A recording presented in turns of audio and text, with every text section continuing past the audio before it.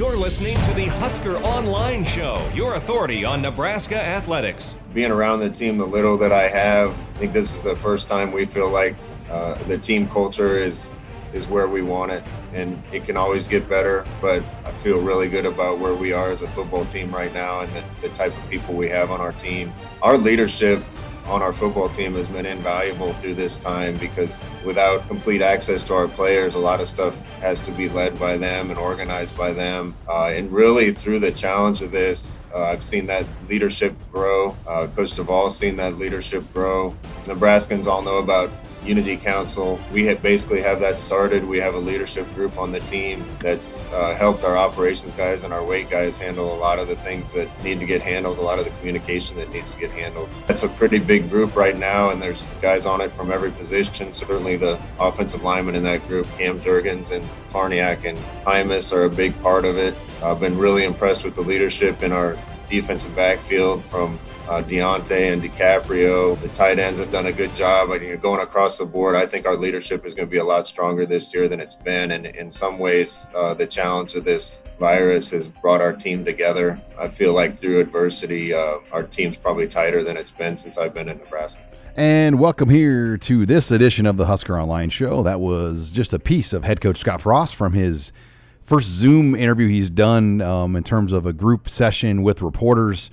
Hasn't done a group interview with a large group of media since March. So we covered some ground with Coach Frost in 30 minutes. And, one of the things he brought up as we bring in Nate Klaus and Robin Washett, the leadership of the team, just kind of where that's at.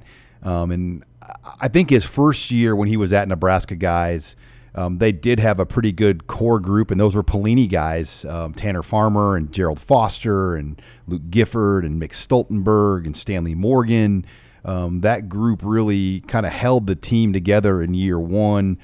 And then we saw in year two, it was a really, really weak senior class. I mean, weak enough where there wasn't enough seniors to have all senior captains on the roster because of the way it was. So I think going into year three, you hit on that, the leadership of this team, and especially the challenges of having to run workouts without coaches involved, without having coaches organize them, has been a test. And I think it will help this team as they've gone through the last 3 months. Well, I think most position group at least has some sort of, if not a senior, a veteran leader of that unit. Now, obviously there's exceptions, but by and large, each group has a guy they can look to as kind of the figurehead of that position group. When you're talking about guys basically having to have a lot of accountability and keep each other on track and do things on their own without having their hand held by the coaching staff, that is absolutely critical this year, more so than ever. So, having that much experience and,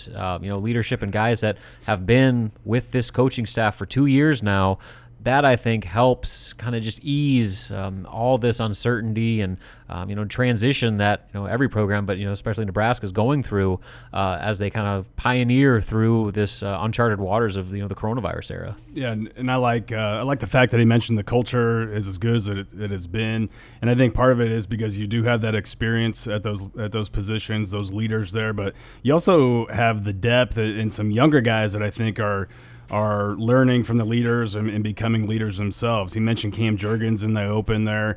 We know a guy like Cam Taylor-Britt is another younger guy. Wandale Robinson. I mean, you've got some younger, freshmen, sophomores that I think are leaders too. And I think leadership can be contagious and doing the right things and knowing knowing what's expected and what you have to do.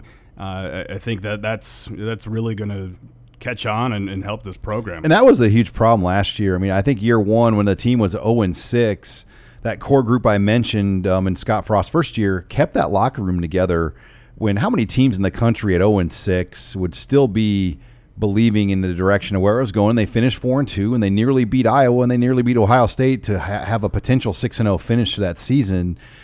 So that was big. I think last year that was what was missing when there was adversity. they just didn't have the players in place. Martinez's struggles put him in a tough position to be a leader last year at times. And Spielman wasn't a vocal guy. They didn't have a running back of note. I mean, Jack Stoll, I think, was a decent leader, but he's not a real productive guy on the field, not making a lot of big plays to change games, like I say, a Stanley Morgan or Divino Zigbo were doing the year before.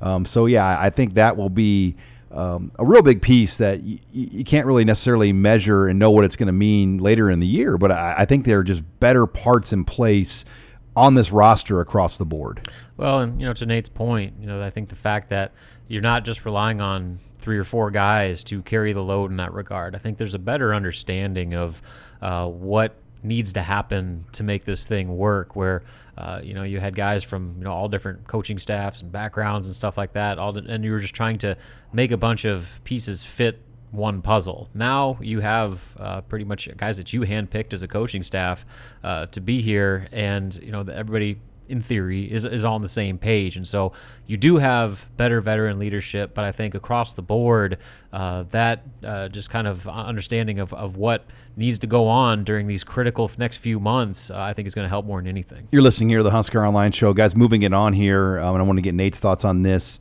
the coronavirus and just the testing, and we're seeing this all over the country. Kansas State had a group of players that evidently, they tested and they were told that they couldn't leave Riley County, which is where Manhattan is. And a group of guys evidently might have went out to a lake or done something, and it resulted in positive tests. And, that is, I think, the real battle we're going to be fighting, not just with sports, but everything in this culture, in this country, as we move forward. What will be the protocol when positive tests happen in schools this year, when kids are back in school, teachers are back in school? What will be the protocol with athletes, et cetera? Because the positive tests are going to happen. We know that. But are they symptomatic? Are there hospitalizations involved? There are other factors, I think, that have to be measured and looked at. But I just think some of these alarms that have gone off in places like Houston or Manhattan, Kansas, in the last week have really led to some interesting dialogue and discussion of how we're going to play this in the season.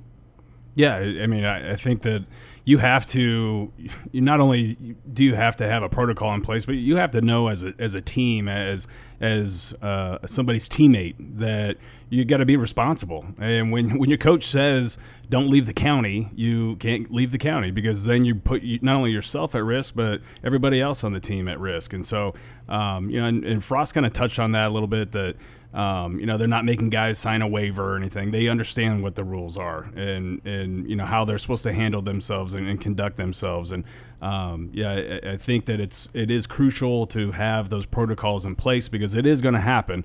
But I think the biggest thing is just everyone being on board and following the rules and understanding that, hey, if I'm reckless, I can not only endanger myself here, but I could endanger my teammates, which in turn could endanger the whole season. I think the kind of scariest part about all this, or at least one of it, is that everybody's just kind of doing this on the fly, and that while you may have a plan in place, there are a lot of things that can happen that can throw that plan out the window. And so, a team like Nebraska specifically, who's kind of at the forefront of this reopening back to football movement, they're going to have to address issues before other schools do. And they're going to lay the groundwork of how to handle what happens when multiple players test positive or whatever it may be. And so what Nebraska does will have a ripple effect with how the rest of college football goes forward over the next few months leading into the season. Yeah, the quarantine process is big. I mean, Nebraska, I know, is very strict. If they have a player that tests positive, they have to have back-to-back negative tests before they're allowed back out of quarantine. And we know they've had at least one player and the release the school sent out that tested positive. But the protocol and just how strict you enforce that is really going to be big. And Scott Frost did say, guys, on the conference call or the Zoom call, they're not going to make the players sign a non-binding health pledge or waiver.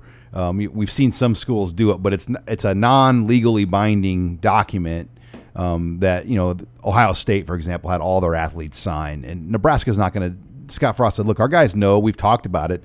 We're not going to have them sign some sort of document that, if you get COVID, the risk. I mean, because we all know the risk. Everybody in this country knows the risk if we go out and do things right now and go places.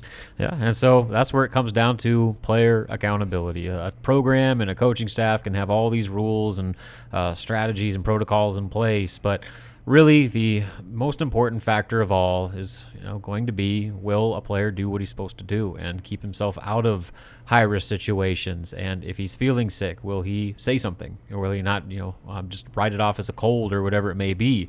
That type of personal accountability within 18 to 22-year-old kids will probably be as big of a determining factor of how this thing is addressed going forward than anything. Yeah, and if you're looking to gain an edge, possibly, it is by having a team that's very accountable. It's by having a team that has, good leadership and that has actually been working hard over the quarantine and everything. And I think that is something that could possibly give a team like Nebraska a little bit of an edge in the fall. All right, when we come back, guys, I want to discuss some of the movement on the offensive line. We learned that from Scott Frost. Yesterday was really one of the only personnel things of note. So we'll discuss what Nebraska's offensive line might look like next. You're listening here to the Husker Online Show.